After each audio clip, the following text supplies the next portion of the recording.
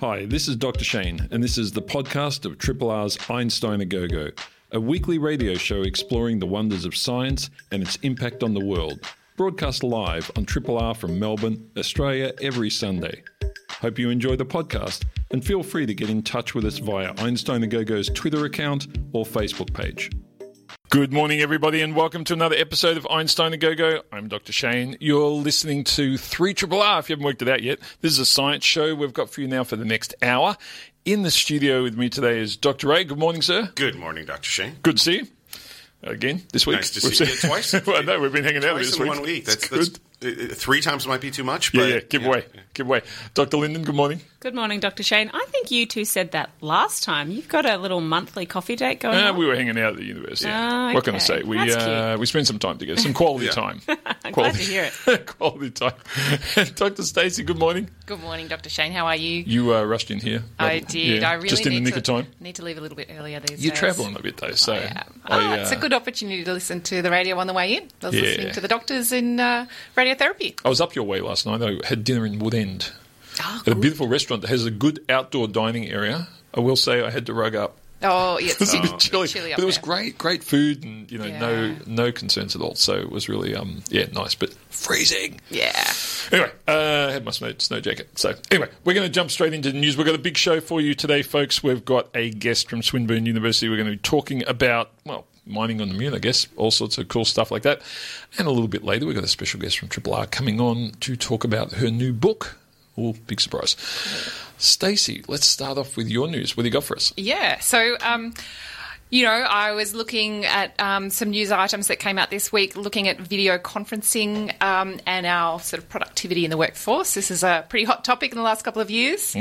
Obviously, the COVID pandemic has accelerated our shift to remote working and normalising, working from home and particularly using video conferencing facilities. And it's been a global phenomenon, of course, like we've had millions of employees mandated to work from home.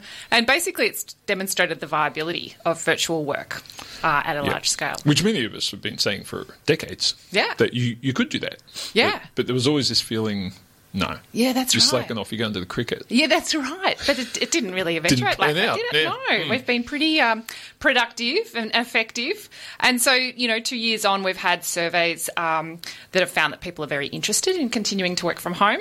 And then one survey in the US suggested that people are interested in at least 20% of their working week potentially taking place at home, even in that post-pandemic era. When that happens. So regardless of individual preferences, companies are quite rightly interested in the impacts that video conferencing may have on productivity. Yep. And so video interactions are obviously very different to in-person meetings. So, when we're physically in the office space, we're sharing that physical space with our colleagues, whereas on video conferencing, we're really bounded by that just teeny tiny screen. And then even sometimes people like blurring out their background, so you can't even really see into their physical space. You can only focus on your colleagues. But a new study published in Nature this week has explored the impacts of virtual interaction versus in-person interactions. And essentially, they conducted a series of experiments that were able to demonstrate that video conferencing with work colleagues is less conducive to brainstorming and idea generation. Yeah, so they looked at, they had about 600 participants. They were randomly paired, and then half of them had to work in person and half had to work online. And they were asked to engage in the generation of creative uses of a known product. The example they talked about was, think of all these other uses that you can use for a frisbee or something like that. So people had to get really creative, use it as a plate. I don't know. They were sort of random creative ideas. But what they found is that the people that were interacting virtually produced significantly fewer ideas than the in-person pairs. And then what they did is also track eye gazes during the in-person and the video conferencing. So when we're in person, we're actually like darting around. We're looking at our surroundings. In video conferencing, you're just like so focused on the participant opposite you. But that those data together supported the hypothesis that in-person meetings support divergent thinking. So you want people to be creative and thinking and looking at their context around them. And then the virtual communication really narrows your focus, and therefore it hampers ideas generation. So, although interestingly, like virtual communication helped with improving decision quality. So, when you wanted to select your top idea and focus in on, developing that particular one idea further, it was better in the virtual meeting, right? Because people are focused. So that sort of again focuses, demonstrates that a focused field of vision is really helpful for decision making. So I don't know, it was a good little ditty if you want ideas generation. Perhaps schedule some time in the office. And it's an interesting one, isn't it? Though, because I think there's a falsehood in those studies that really needs to be called out, and that is, it'd be like me saying, being on television is better than being on radio. Yeah. And it's like, well, if I use the exact same set of rules and techniques that I use on television on radio, it will fail.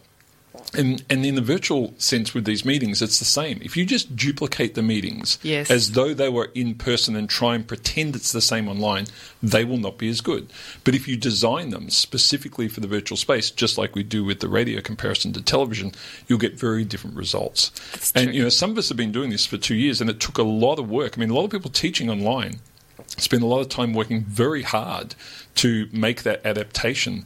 And I think if we put more time into that for some of these business things, I think they could benefit greatly as well. I mean, but you're right. The story is correct in that if you mimic the same things in the virtual world, they won't be as good. Of course they won't. Yeah, that's right. We're just less adept at doing all of that brainstorming on video conferencing. But like you say, there might be other mechanisms that you could employ when you're using that media that is conducive to generating new ideas. I mean, I ran an event recently that had people from pretty much every state of Australia involved, and I would argue that wouldn't have occurred, especially with family challenges, other things, had we tried to get everyone in this meeting for just 2 hours. That's all it was. No one's going to travel for that. Yeah. But we managed to get a lot more in the room. So there are other advantages that often we forget. And I think there's a lot of big corporations at the moment really eager to get everyone back into the office. And I think that's part of the push here, is proving that, no, it's not the same, kids. It's not the same. Yeah. You won't be innovative. So good counterpoints. Yeah. Anyway,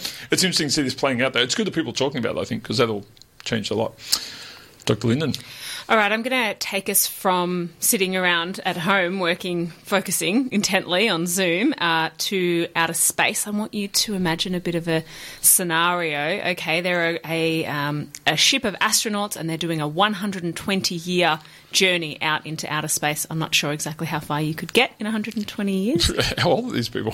Well, this is the thing, right? Okay, so and an astronaut wakes up 30 years into this 120-year mission. Her computer has failed and it's woken her up 90 years earlier than she was supposed to. I think I saw this film. Well, that's it, right? No, this is not a plot from a film. This is genuinely an opening paragraph from a paper that was published this week by a group of ecologists from Chile in the Proceedings of the Royal Society B. That's their biology journal. And this group were trying to imagine what would happen, how feasible this would be, and what this astronaut might do if she wakes up and she realises she can't go back to sleep. How is she going to stay alive? And if she does stay alive, is she going to doom all of her colleagues to death by eating all of the resources that are on the ship? Including them.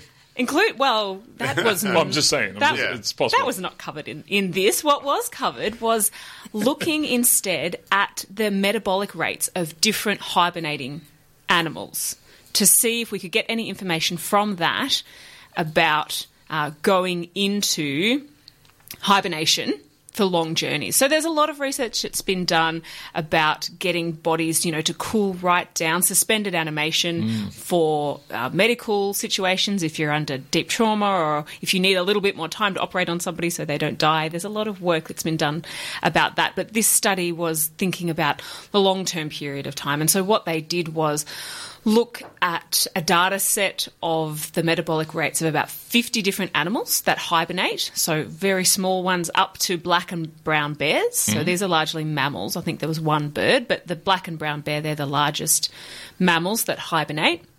And they found that the metabolism of a cell of a hibernating bat is about the same as the metabolism of a cell of a hibernating bear.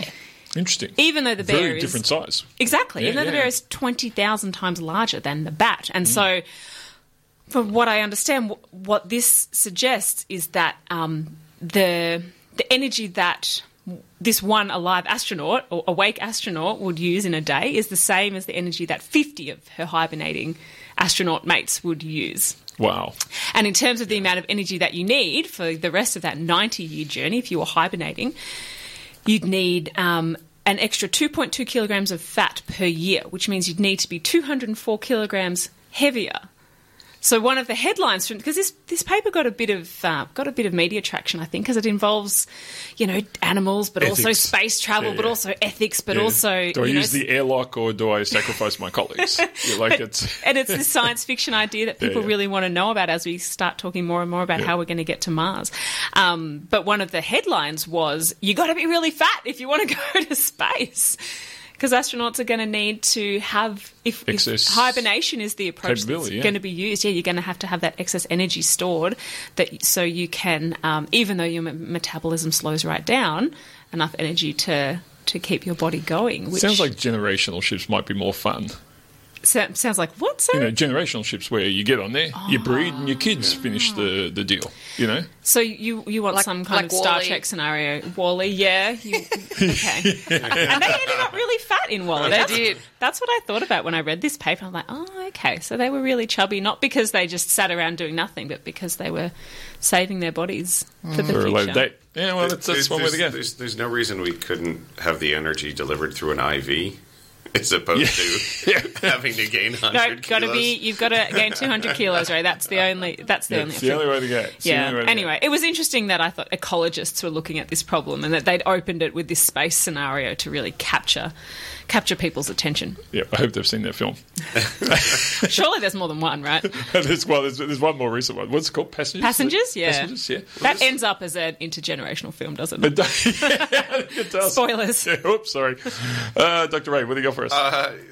Dr. Shane, you've in the past have kept large dogs, and I believe German Shepherds, right? No, Siberian Huskies. Which I would call medium dogs. So, medium dogs, excuse me. You're right, because it's not. Depends on the range you're talking Great about. Yeah. So, we know different breeds of dogs by their look and shape. But you must have also encountered, people would have seen your dog sometimes and immediately jump to assumptions about its behavior. Oh, yeah. It was mean. In fact, I used to put blood on the face of one of them for Halloween, and when the kids would open the door, I'd say, "Pat Wolfie, he's already fed." I'm joking about that, but I wanted to do that. I did want to do that. But there is this assumption about behavior with dog breeds where there was actually a really interesting study at the University of Massachusetts. It was the cover article in Science because it was pictures of lots of different dogs. I mean, why wouldn't you put that on the cover of a scientific journal? Because they're cute. But it was actually correlating or looking at whether or not behavioral characteristics really correlate with breeds. But how they did it was not just interviewing a bunch of dogs to find out if they were nice or mean. They actually had this fantastic thing called Darwin's Ark, which was an open data resource platform for collecting owner-reported phenotypes and genetic data. And they surveyed 18,000 dogs. About half of them were purebred, and they did DNA measurements for about 2,000 dogs. And what they found was, yes, everything you'd expect, that a Chihuahua and a Siberian Husky look different physically, can be associated with breed. But as it turns out, associating behavioral characteristics was rarely true for breeds. And even when they did find behavior characteristics that were associated with breeds, there was huge variability. And they're also not what you think. So, like, biddability, I love that word. It's how well dogs respond to human direction. Collies, apparently border collies, they actually have they don't listen to people that well, which is funny. I mean, I grew up watching Lassie, which would have been like the opposite of that, right? Well, I think that was the people listening to Lassie, though, right? Good point. Yeah. Thanks for that. But there was an awful lot of variability. And then there were ones that, would also surprise you, like Labradors apparently didn't care about people. There's no strong correlation about human sociability for Labrador retrievers. They're just happy. Again, I shouldn't be associating behaviors with a particular breed, but this gets further because there are behavioral traits that don't really associate with breed, and one that stands out was I love the term agnostic threshold. How easily a dog's provoked by fighting, or frightening, or by uncomfortable stimuli. So the things you might associate with bad behaviors in dogs really aren't correlated with breed. And so what it comes down to is that, you end up with certainly physical traits are correlated, but modern dogs only started about 160 years ago as modern breeds.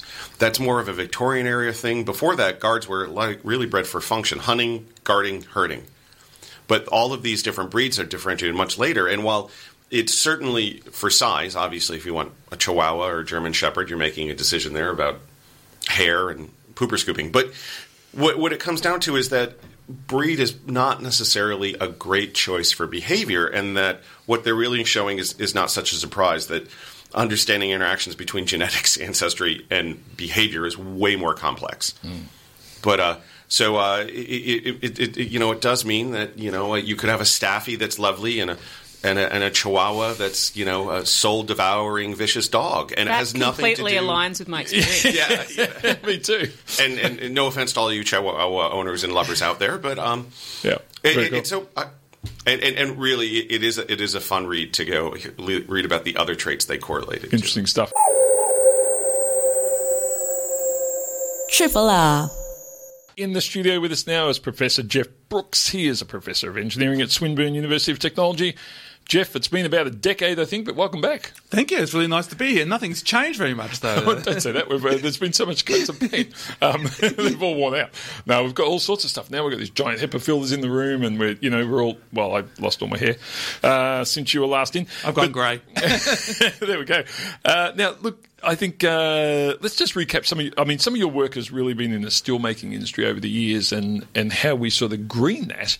Yes. Just give us a bit of an insight into how dirty that industry is. I mean, what's the deal with it? Well, it's about 8% of the world's CO2 generation. Right. Wow. And the positive thing to tell you is it is definitely technically possible to reduce the carbon level of making steel by about 90 to 95%. And we've already done it at quite large scale. So now it's about that whole economic transition, and there's quite a few scientific issues involved as well. But, it's actually a lot of excitement in that area at the moment.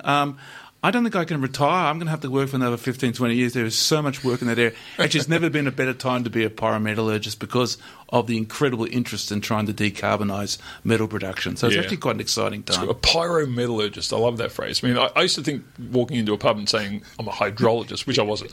But especially, around the Brisbane floods, if you could walk into a pub and say, I'm a hydrologist, people go, you're a rock star. But a pyrometallurgist. Now, it's respectable pyromania, mate. Oh, it rolls off the tongue. But one of the reasons we got you in today was to talk about some of the really interesting studies and thoughts going on at the moment with regards to the return to the moon. Yes. And I know whenever we start talking about mining the moon, people start thinking, I don't know, about big trucks that are going to bring it back down to Earth. But I think the real interest is not in that, but it's in us being sustainable once we're up there. So, I mean, what sort of things are on the moon that would be of interest? Quite a lot. So the first thing is, if you think about it, it's the same challenges we have on the Earth. So first of all, we've got to be able to breathe, oxygen. We've got to be able to eat food. Yep. And then once you get beyond that, you start thinking, well, how are we going to store and make stuff? So you start thinking about ceramics. And in our human history, we call that the Neolithic Age. Well, the Neolithic Age is going to happen very quickly on the moon. Yep. So we're going to have to learn to make ceramics, say, for buildings and for launching pads and construction. Pavements. So bricks, basically. Yeah, bricks, yeah. And I've got students studying brick making on the moon right now. Oh, wow. And then the next level is, well, if we're going to make bigger structures, we're probably going to use metals. And if we're going to make equipment for doing things, we're going to use metal. So there's a really serious push going at the moment to develop basically practical ways of making ceramics and metals on the moon. And it's also a big entrepreneurial space. I spend a lot of my time speaking to some very entrepreneurial people, often in the States. And, they've got all sorts of schemes to put some quite serious equipment on these Artemis missions. Yep. Because these Artemis missions are giving us the opportunity to take up quite large payloads. And so there is actually serious plans to put a metal smelting equipment on the moon in 2026 to see about the prospect of making metal using the resources of the moon. Yeah. So this is real stuff. So it's very exciting. And presumably, like here on Earth, I mean, as we know, it's not just about digging the stuff up. There's processing involved. So what about things like water? Yeah, that's right. That's a big issue. So the whole mineral processing part is really difficult because a lot of the techniques we use to concentrate minerals involve using water. So up on the moon, we haven't got much else except gravity, which is reduced by 1/6, right? So that difference. But also one thing we do have is electrostatic charge. So there's a lot of particles on the moon that have a very high electrostatic charge. So that's one possible way we might be able to separate things. But in a general sense, Shane, mineral processing on the moon is really challenging. The melting smelting side is, it's got some negatives and positives. So one of the positives is that it's got a high vacuum on the moon. It's an incredible vacuum. Yep. So that means, for example, if we get the regolith of the moon and we heat it up, iron will come off as a vapor. We can actually separate iron out as a vapor. So we can actually realistically recover iron just by heating it up, which on the Earth is not really a practical thing. Right. And it's to do with the extreme vacuum of the moon. And so that's the positive. Then on the negative, when we refine metals, we often have little inclusions or things in the metal that will ruin the quality of the metal. So what we do is we use gravity to separate it and take away the material, but it's 1/6 gravity. So that is not going to work as well. So there's positives and negatives about the smelting stage, but the mineral processing stage, very challenging indeed. Interesting. Now, if I recall my sort of 55-year Apollo history correctly, most of the landing sites were equatorial, so around the equator, I mean, but the new landing sites, as I understand it, are going to be more polar. Is there a sort of minerals reason for that? Or extremely good reasons for doing that. Yeah, so the first thing is, one of the things we've really learned in the last 15 years that we didn't know in the Apollos is that there is quite a lot of water in the poles.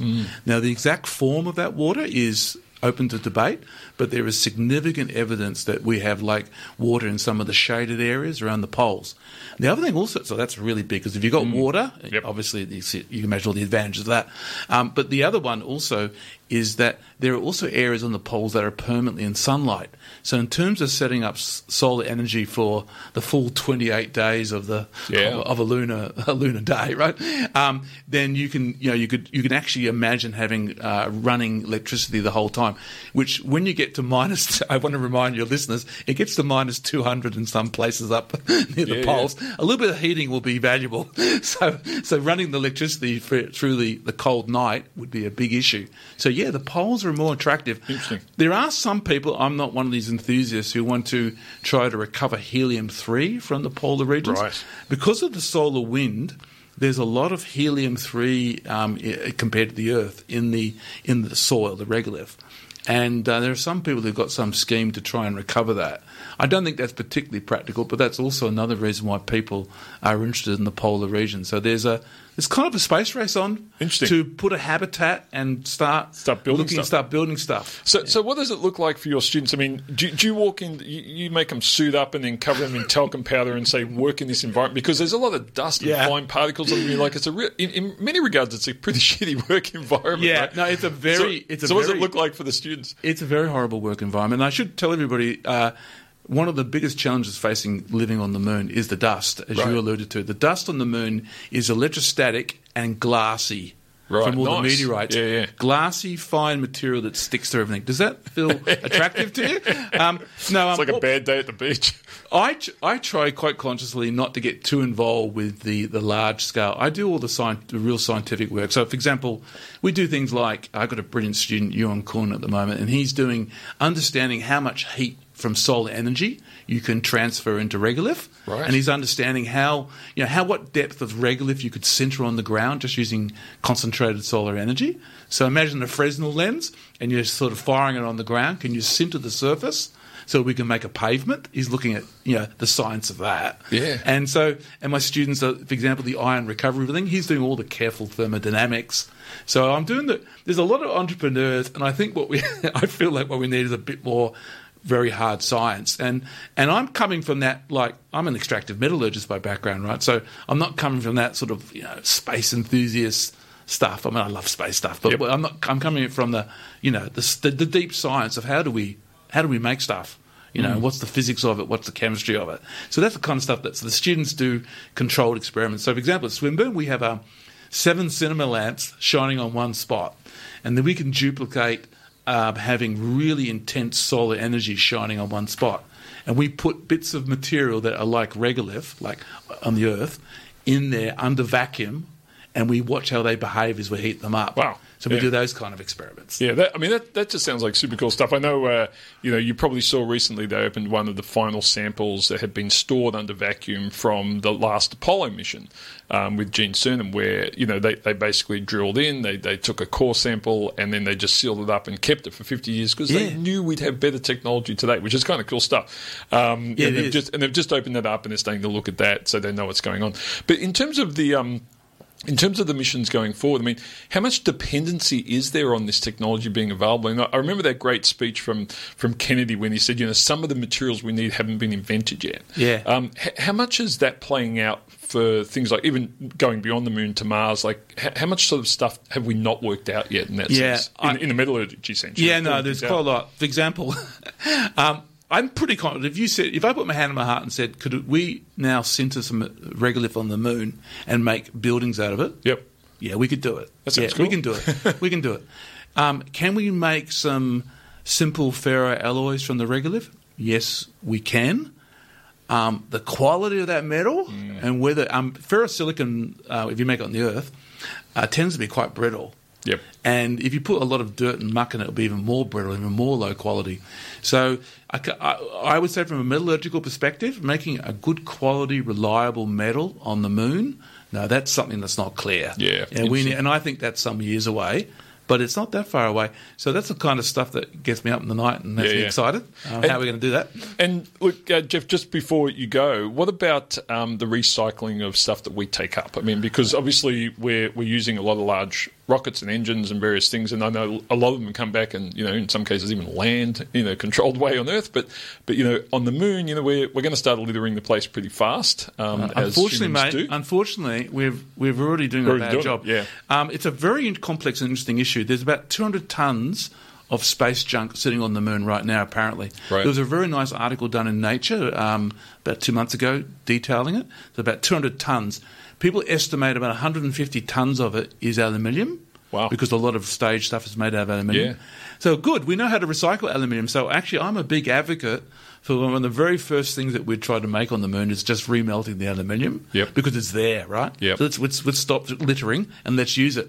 Can I tell you that's a bit of a sensitive issue though, because some of that 200 tons is actually deeply important archaeological sites from humanity's perspective, right?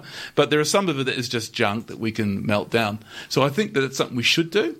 I think something also there is at the moment lacking a really good treaty about the understanding of utilising resources on the moon. We have a general science treaty that everybody agrees to, but it's very vague about things like mining and recovery. Yeah. So, for example, recovering the water from the poles, I'm researching that area, but I'm a bit sensitive about digging up there because I think to myself, what do we know about the early forms of life that could be there, or what things are going on in that part of the moon that we don't understand? So I think we need some more impressive laws about what that's going to do. I think, unfortunately, what will happen is we'll end up doing stuff and then make laws afterwards. That seems what humanity does. But I think definitely we should start planning to recycle the stuff that's on the moon. Yeah. And it's quite sensible to do that because there's 200 tons of metal laying there. Why are we going to start? Why don't we use it? Yeah, absolutely. Look, and we know how to do it in Antarctica. We've been doing a lot of good stuff down there for a long time, and as the cooperation down there was pretty good. Jeff, thanks so much for coming in. Good luck with this work. It's really interesting, and it is a golden time to be working in this space with so much space. So much of this stuff. Really it's cool. Incredible. And you get such great students in this area. Yeah, I bet. I really have fantastic students. I envy you, your role there. Professor Jeff Brooks, Professor of Engineering at Swinburne University of Technology. Thanks for chatting. Thank you. 3 triple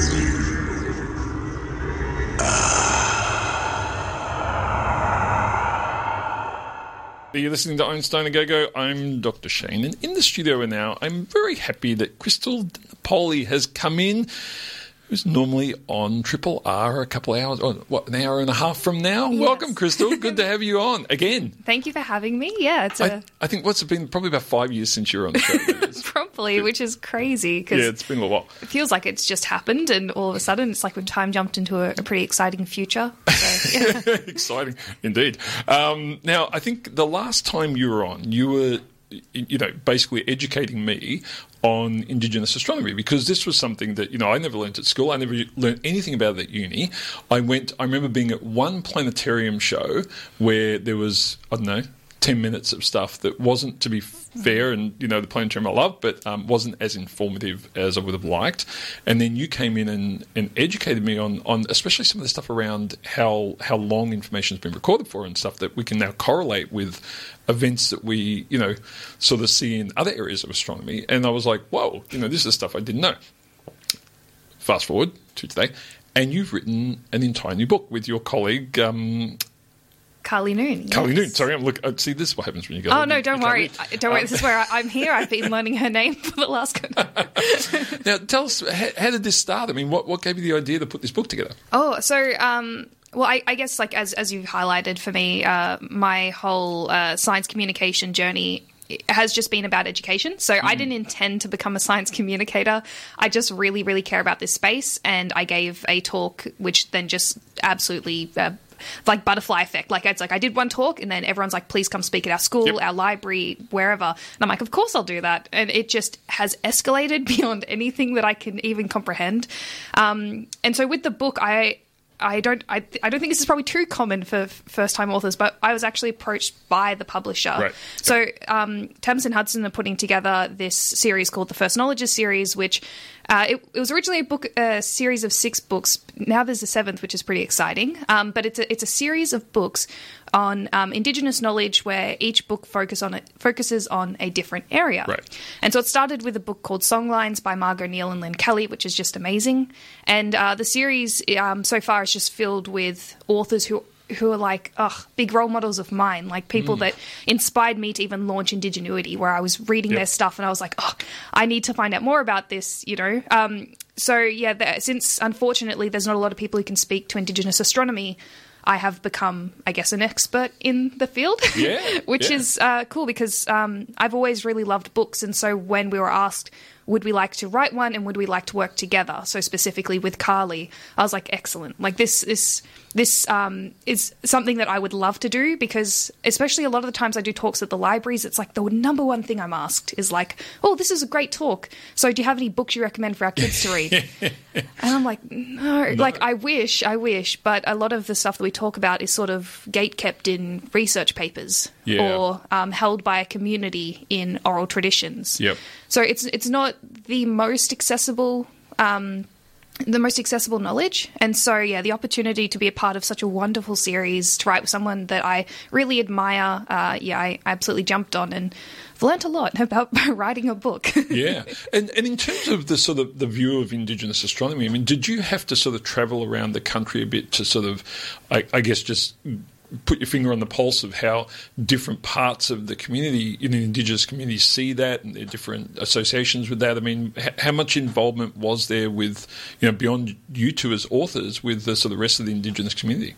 So a lot of which we do explain in the book as well, a lot of the work that the work that we pull from is sort of contained within the archive.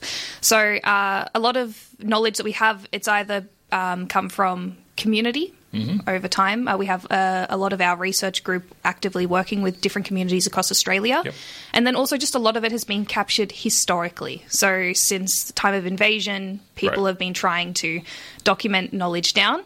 And so that's something that Carly and I have to work through, which also presented new hurdles because unfortunately in the way that things have been marked down in the past, there tends to be quite a lot of unfortunate racist rhetoric within these resources or misconceptions because it's anthropologists putting down astronomy work and, they hear like a red star and they're like, cool, that's Mars. And, when we actually like look through this, like, especially like people in my research group, like Dr. Dwayne Harmucker, are looking through these resources, it's like, well, this story doesn't make any sense then because this wouldn't line up with Mars's behaviour. Right. And then we actually, do a bit of peeking down and figure out that instead it's actually we're talking about Betelgeuse and its variability. Yeah. So no retrograde motion going on, but brightness up and down like a yo-yo. Yeah, so there's a lot of misconceptions. And also, so that's like the unfortunate consequence is that at times it was surprisingly heavy to write this book. Like it's not a heavy book.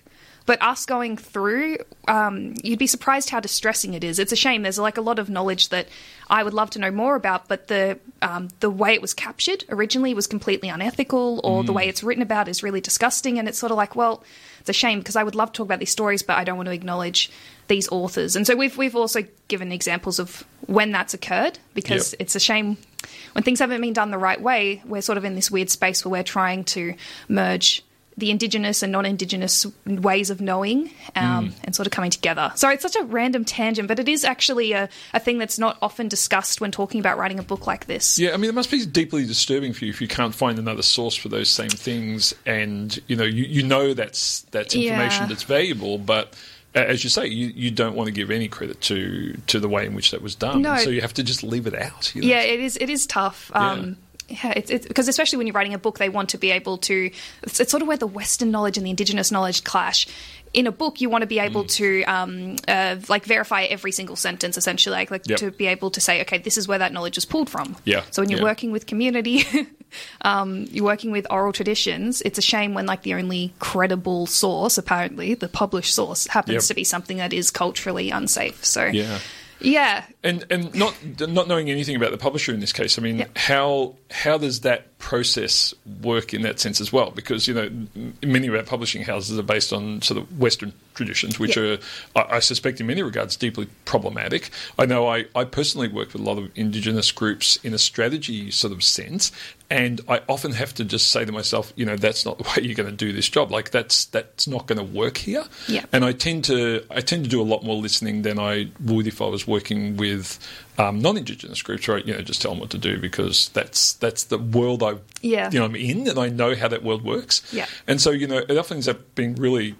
rich and engaging material, but I really don't have a good feel for how that should come out, and have to work hard to do that. So how does that work with the publisher? Have they got are you working with someone who has a really good understanding of how those two worlds connect? I think the key thing is working with someone who is aware of what they don't know and just willing to learn. So great. I've loved our team. So Tamsin Hudson, excellent publishers, and the editors we had in particular, working with Sally Heath and Sam Palfreyman. If you ever hear this, shout out. But they were really excellent and understanding, open, and we could talk to them about those concerns we're having along the way, talking about, also sometimes, for example, wanting to talk about criticisms of the field, except once again, how do you reference that sort of stuff? And I know some of the conversations were things that were confidential with, for example, with, say, Carly and members of the community. Yep. And so just trying to talk about how can we make sure that those voices aren't excluded because of the way the Western system works. Yep. And also we had, the whole series has been edited by Margot Neal, who is a really staunch Aboriginal woman who has worked with the National Museum, a curator of the Seven Songlines exhibition, which was quite big at the National Museum a number of years ago. So she as well, along the way, there's just Aboriginal voices involved. So by the time it's come to us, which we're the fourth book in, things honestly were pretty smooth. Yeah. Look, that's great to hear. And in terms of the sort of the audience that you're looking for the book, I mean, who is it sort of aimed at primarily? So we wanted to make sure it was a resource that we were aiming for, say, 16 years and up, and their parents could enjoy. So maybe not something for the very young littlies just yet, but we wanted it to be something that young people could be reading and understanding, so not being excluded by language. We didn't want it to be too jargony. Yep. We've done our best to talk about somehow academia while also trying to make it accessible to people who probably have no idea what the hell that is. Yep. But that's the audience that we're aiming for. Yeah. So I'm very hopeful that we've hit our mark with that. I can't wait to see more and more feedback coming in, because it's so weird working on it's sort of like writing an essay for uni. You know, you've spent 2 years working on it though, and then waiting for the mark. Exactly, and then all your markers are the public, and you may not even hear their response. So it's such a weird. I mean, I'd love to know if there was some way, if there's anyone listening who can wine and dine someone from the sort of curriculum boards of secondary education that can sort of say, okay, next year one of the books on the VCE syllabus is going to be this book. Yeah, I mean that's where you really want this to sort of start hitting home and actually really having an impact on kids as they're coming through, so that when they hear the term Indigenous astronomy, they don't sort of, I don't know what visuals they have of that, but, I think, I know for me, you were the first person to ever teach me anything about that, and I think that, I hope you're happy to hear that, because that's like, feel some pressure. You've been my tutor, but, I remember thinking, geez, I have to get you back on the show, and then 5 minutes later, you got your own show. I'm thinking, well, okay, I missed the boat there, but, that's great, because you're actually able to do some of that, and I think, as you say, like you're the person. There's not a lot of people around doing this, and getting that into curriculums for schools and so forth would be lovely. So absolutely. Yeah. It's that's like my main intention with this whole book is just education, because I find it weird how we are like, it's something we should be really proud of, right? It's Australia. This continent is home to the world's longest continuing culture. And it's on a scale that is absurd. Like I've grown up with the numbers, so I'm like, yes, tens of thousands of years makes sense. Yeah. But then finding out how not common, like how uncommon that is around the world, is insane. Like it really has blown my mind. And so then realizing that there is this strong history of science, like a really strong foundation of science in Aboriginal culture, how this oral record describes events that we would never be able to see, there is no written record of. It's stuff that I thought as a country we'd be so proud of. Yeah. You'd think it'd be something that would be absolutely screamed about in schools and everyone would be talking about it. It's something that it's so unique, it's world first, something everyone, Indigenous and non-Indigenous, should feel that pride. Absolutely. And I remember when I was in my first year of uni, and my favourite subject was history of astronomy. That was, I did physics, but But in the arts faculty, they were teaching some really cool stuff. History of astronomy, favourite subject, and they had a scenario there for me where I was thinking of people like Eudoxus and so forth, like 2,000 years ago, seemed like forever, right? Yeah. and you must look at that and go, No, I know it's crazy, and it's, as you said earlier at like the very start, we have this oral record, and then we also have like astronomical and like geological ways of dating it too. And we talk. I really wanted to impress that upon people as well. So there is like a subchapter dedicated to those extents in the book, but tens of thousands of years, like descriptions of volcanic eruptions, which we know like 30,000 years plus ago in Victoria, and meteorite impacts, where we hear stories about this fire falling from the skies in sort of remote central areas, and then we can date those crater sites and find out that they're like 4,200 years old, and sea level rise is described. It really is crazy. So it's this very long oral record, and I think one of the things is we're just not used to trusting oral information. So I think, the whole book is just, hopefully, if we can get it in schools, if we can get it to young people, if we can get it to people of all ages, just to make it a bit more normalised. Yeah. And it's the one thing that blew me away the last time we spoke was that correlation between certain events that were tens of thousands of years old, and the fact that, to be frank, to all, and I know there's a few of them, to our Northern Hemisphere listeners, suck it, there's a Southern Hemisphere sky as well, and we know a lot more about that than you know about yours, so, tough. Like, in reality, that's true, right? We have a much longer history, astronomical history of the Southern Hemisphere sky than we do the Northern Hemisphere sky, and people don't talk about that ever. Yes, I absolutely agree. We get this very beautiful view of the Milky Way as well down from the Southern Hemisphere, and those, sorry, not to interrupt, but I absolutely agree. It's mind-blowing, the stuff that we know. Like, one of the examples I highlight, it's a bit of research that's ongoing at University of Melbourne at the moment, but talking about oral traditions which describe having a south celestial star. And so that's like in the Northern Hemisphere, they have this North Polaris, Polaris, the North Star.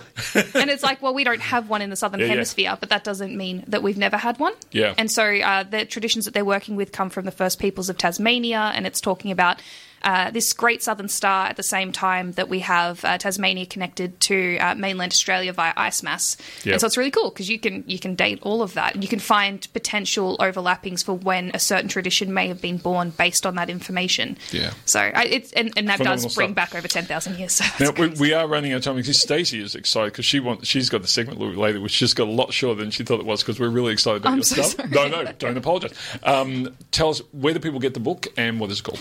So the book is called Astronomy Sky Country. It's by Carly Noon and myself. You can find it on most websites. I do really encourage buying locally. So any local bookstore, from what I've seen, it seems to be surprisingly everywhere, which is really cool. Excellent. So yeah, just look online or go in person.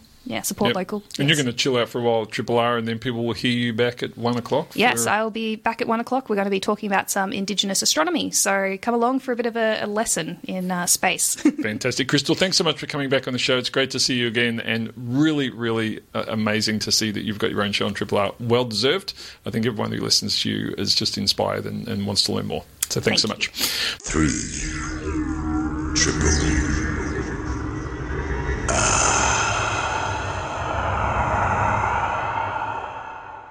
Stacey, over to you. Oh, thanks, Dr. Shane. So thank you for playing that song. So that was the Decemberists track called Crane Wife 3, and it was from their 2006 album, The Crane Wife. And it really, I played that song the other day, and my daughter was listening to it, and her reaction to that song triggered the idea for this story.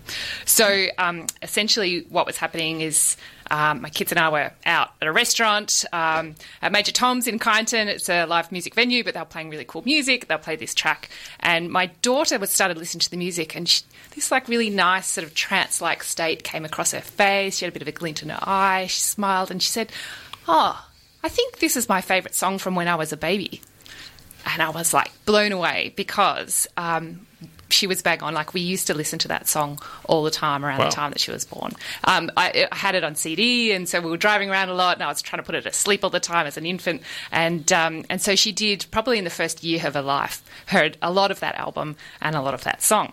And the other thing, and I hope she doesn't mind me saying this, is she's she's 11 years old, sort of going through this early onset teenage angst, so she's a little bit moody at times. But her mood just really lifted, right? So she just had this sort of really nice glow, and so something was clearly going on in her brain, triggering an old memory, and making her feel really lovely. So have any of you experienced this? When you listen to a song and it triggers something deep inside your brain. Yeah, when I used to go swimming as a kid, swimming lessons where I thought I was going to drown, Elton John's Guess That's Why They Call It the Blues was always playing at the pool. I don't know why.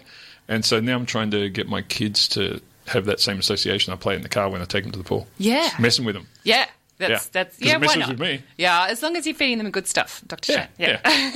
So anyway, there's been lots of so I wanted to understand what's the neurological sort of pathophysiological sort of things going on in your brain when we listen to music. And so it's been explored by scientists over the years, and listening to music or playing musical instruments is thought to stimulate the brain in a way that's quite unlike other stimuli. So you break it down simply, we've got sound waves going in, and they're sort of into our ear canal, and they get transmitted into electrical signals, go into the auditory nerve to the brainstem, and then we reassemble that into something that we perceive as music. But because music represents such a complex relationship between multiple notes, pitch, melody, rhythm, it's activating so many different areas of the brain, there's some preliminary studies that has suggested that that there's quite sort of neurochemical changes that occur in response to music, and it can reduce anxiety, lower blood pressure, reduce pain, can improve your sleep quality and mood and things like that. So there's a few things that are happening. So you get increased blood flow, and particularly what's lighting up in the brain is that sort of reward and reinforcement areas of the brain. So particularly around sort of the area that is responsible for releasing dopamine. So secondly, there's also all these other midbrain structures that light up, particularly those ones that are sort of opioid-rich midbrain areas that are responsible for the downregulation of pain. And then also it affects your hypothalamic pituitary adrenal area, so that's the sort of pathway responsible for regulating our stress and reducing cortisol. But then I wanted to sort of understand, well, what's this issue with memory? How does it dig into memory? And the answer is a little bit more complex, unfortunately. But in the literature, it's referred to as music-evoked autobiographical memories, so MEME, which is cool. And so that's just autobiographical memory is just memories that's sort of specific to life events that's happened in the past. And so that's a totally different area of the brain, the medial temporal lobe. And that's the part of the brain that plays a key role in establishing and retrieving memory. And that includes the hippocampus. And that's important for piecing together sights, smells, and other contextual sort of parts of experiences, such as, your sounds and music and things like that. And they call call it like the hub of autobiographical memory, and that's because that hippocampus sort of serves as a kind of pointer to other areas of the brain where the memories are stored. And so there's not just one area of the brain where memories are stored. It's sort of a distributed network across your cortex, that sort of grey matter. And I liken it to, like your cortex, to those massive sort of compacticus shelving units in the library. Yep. You know those, right? Yep. Yeah. And then roll them out. Yeah. Yep. But then the hippocampus is like the librarian, and they're like pointing to where the memories might be stored. And then they might also help you like draw together all these other sort of contextual details to support the memory. So this is probably the sort of what's happening is when you've got like highly emotional or memorable events, often accompanied by music, you're in a really highly aroused state, so you're taking in more information about the event. And so both the event and the emotive music that's being played enhances the encoding and the subsequent retrieval of the process. But in a similar vein, you know, what you're doing is that the formation of memories are like tightly linked to environmental context. And so researchers have shown, for example, that when you're teaching people new words or concepts, they present them as word-sound pairs or picture pairs. Different parts of the brain are engaged depending on whether it's accompanied by music or accompanied by pictures. So if you're learning a word that's linked to a sound, that would activate your auditory cortex. And if you're learning a word that's linked to a picture, that would activate your visual cortex. And so when we engage in the recall of those words, it's those same areas of the brain that are sort of being activated again. So this is like one of the examples. The music's linked to the event and the event's linked to music. But it's a very clearly the interplay between those two events is quite complex, and there's still so many unknowns. But it's really fascinating sort of study of science. Very cool stuff, Stacey. And I know that if I'm ever in the car and I hear the theme from this show, my hands look for buttons to push and I freak out. It's so after 30 years of broadcasting with the same theme, it's messed with me greatly. Aww. So yeah. Anyway, thank you so much for that. Big thank you to our two guests today, Jeff and Crystal, for coming in. Thank you, Dr. Linden. Thanks, Great Dr. Shane. To see you, Dr. Ray. Good to see you too. Good to see you. Folks, we're going to hand over. We enjoy actually handing over to Matt Stedman and Cam, who are right next door to us in the next studio, ready to give you Eat It for an hour. Thanks so much for listening to Einstein A Go-Go. Remember, science is everywhere. Hi, this is Dr. Shane. Thanks for listening to the podcast of Triple R's Einstein A Go-Go, a weekly radio show exploring the wonders of science and its impact on the world. Broadcast live on Triple R from Melbourne, Australia, every Sunday. Hope you enjoyed the podcast, and feel free to get in touch with us via Einstein A Go-Go's Twitter account or Facebook page.